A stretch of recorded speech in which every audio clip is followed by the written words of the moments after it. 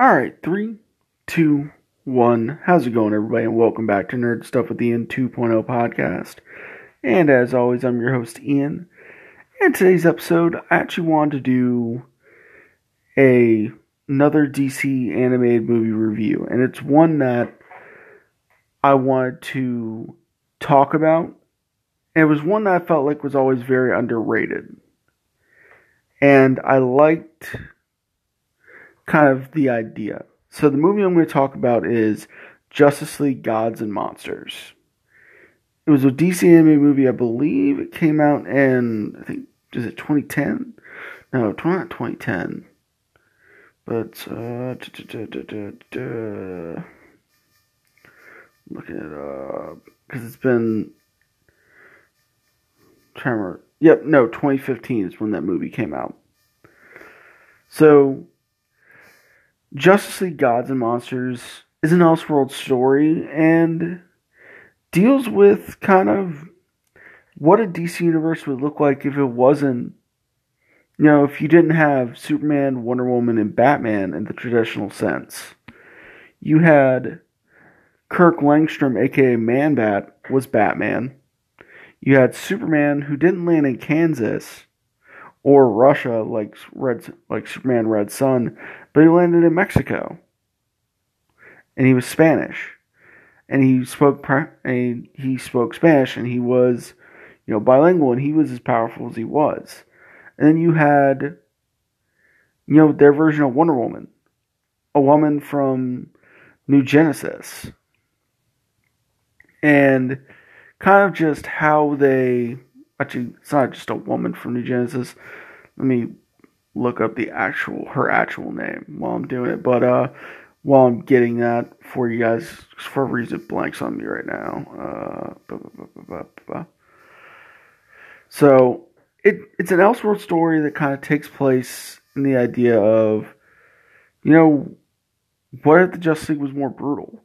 What if it wasn't Bruce Wayne, Clark Kent, and Diana Prince? What if it was, like I said, a Superman who was born in Mexico, a Wonder Woman who was from Apokolips, where Highfather was the one that realistically was the,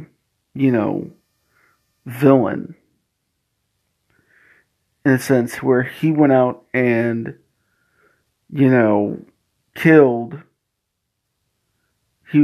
Highfather killed Darkseid. And that Superman wasn't Clark Kent, but he was, looks like, Hernan Guerrera, the son of General Zod. I mean, to me, that's just crazy. You've got three very wildly different, characters you really could put in that. The girl portraying Wonder Woman was Becca, Dr. Kirk Langstrom, Man-Bat, and they were the three Justice League members, and kind of just how this alternate universe would work out. And to me, I think it's a very underrated DC animated movie, just in my personal opinion.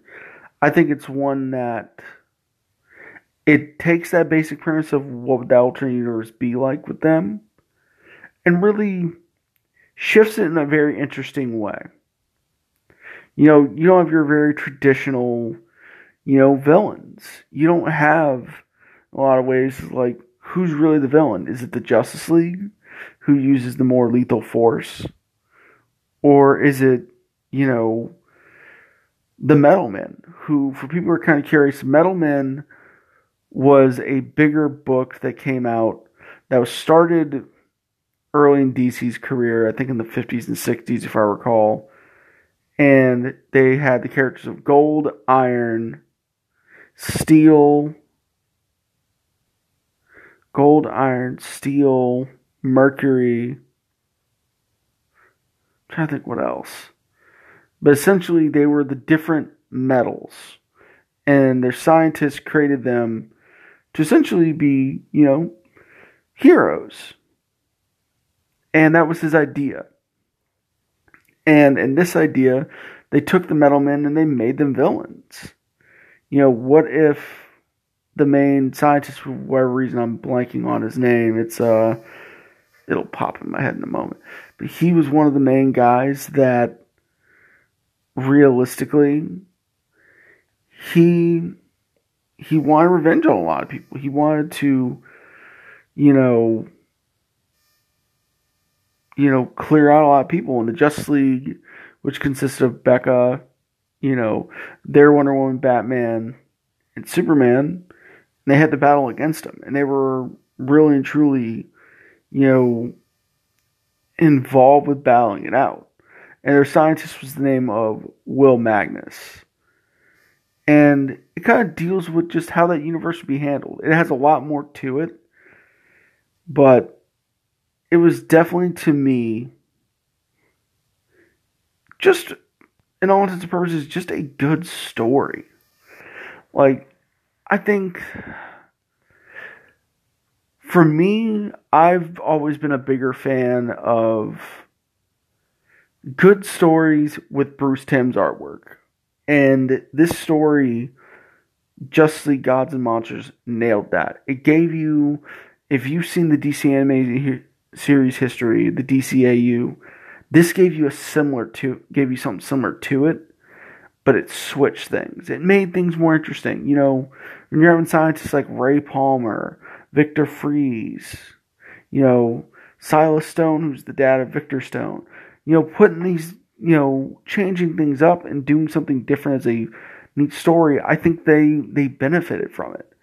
And to me, it's a very underrated film. I feel like it, in all intents and purposes, doesn't always get the love it should for what it really does in regards to creating an alternate universe for, the big for the Trinity, Batman, Superman, and Wonder Woman, kind of how they would handle it. I mean, the costumes are cool. Personally, I think Batman's costume, it just looks amazing. Kirk Langstrom's top notch. He literally takes Batman to the next level. Batman's a vampire. Essentially, instead of becoming a giant, man-bat, he's more a vampire than anything else, where he still feeds on blood. He needs that in order to, survive. And I thought it was a cool way. I also thought the idea of having General Zod's son be the one that comes to Earth instead of Clark Kent, another very interesting thing to do. It gives you not the usual, Clark's always going to be that country boy. No, you have the son of Zod, who is, on certain purposes, was a crazy dictator. He only thought of Krypton and just his will to destroy things and what he viewed was best. He didn't care. And you can tell his son still has that in him, even though he was raised a certain way. You can tell he doesn't have that, that kindness that Clark Kent would have. He holds nothing back. I mean, in all intents and purposes, he's extremely powerful and capable. It reminds everybody, I'm Superman. I don't care what you guys can hit me with. I'm just that much stronger than you. Then you have Becca, who is their Wonder Woman. And to me, I think she stole the show. Because it's interesting seeing her backstory. Her involvement between the New Gods and, Highfather and Darkseid and New Gods and Apocalypse, them trying to come to a peace treaty, and, Highfather betraying Darkseid and his team, and pretty much killing off Darkseid, Orion, and others, and really setting the tone of they're doing what they feel like is right. And I thought that was a very interesting way to, in all intents and purposes, give you something you don't normally see.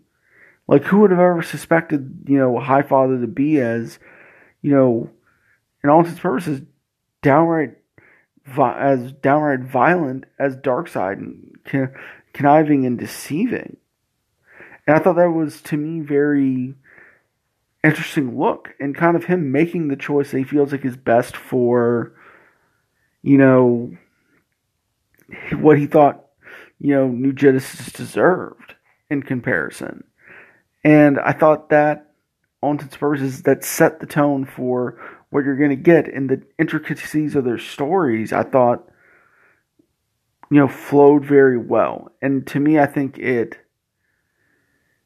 a good story from start to finish, and it's one that I feel like if you have not watched it, you should. And if you have watched it, but you haven't watched it in a while, rewatch it. I think it still holds up. The animation style is still amazing because Bruce Timm's animation for DC is always top notch. And I think it's one of the better DC stories that I don't think gets that much talk about. That, and then the other one is Justice League versus the Fatal Five. That's another one that I don't feel like gets enough talk about, but I'll talk about that one for another podcast. But to me, if I had to give a ranking and a score for this movie, for Justice League Gods and Monsters, I would give it, I'll give it a solid 8.5 out of 10. I think it is, for the voice cast, I mean, they got Michael C. Hall. They've got, a lot of great voice actors and actresses, and him just being just one of them. If you were curious, him being of, Dexter fame, he was one of the main guys that really, brought it forward. And to me, just the voice cast alone was just really good. And I think that Michael C. Hall as Kirk Langstrom really stole the show. That's just my opinion. But, end of the day, it is what it is. But, let me close this out. You guys can always find me on Anchor, Spotify, Podbean, Apple iTunes, wherever you guys listen to your podcast. And as well as you guys can always find me on Facebook, Twitter, Instagram at Nerd Stuff with Ian, Comics Amino, and you guys can always email me at nerdstuffwithian@gmail.com. Like, share, subscribe, all that fun stuff. And, hit me up. I want to hear more, ideas and, movies that you guys are like, hey, I think this DC anime movie was really underrated, or this comic book movie is really underrated. And, or if you guys want to talk about my Invincible podcast, that probably, at this point, you're probably hearing, either you've heard it or you haven't. You're like, hey, well, I really think that Invincible cartoon series is going to be really good, or I don't know, or hey, I wasn't really the biggest fan of Invincible, I thought it was okay. Give your thoughts. I want to have a conversation, because I feel like, for comic book community, I think we need more of that. I think it helps, and I think it definitely, it gets a lot more eyes, and allows for, other people who haven't really been in the comic book game as long as most people a chance to really get in it. Also gives people who, who are looking for something new, way to kind of get in, or people who've been in it for a while, to look at new books and maybe revisit them and see that maybe they were too harsh, or maybe that a book they revisit wasn't as good as they remember.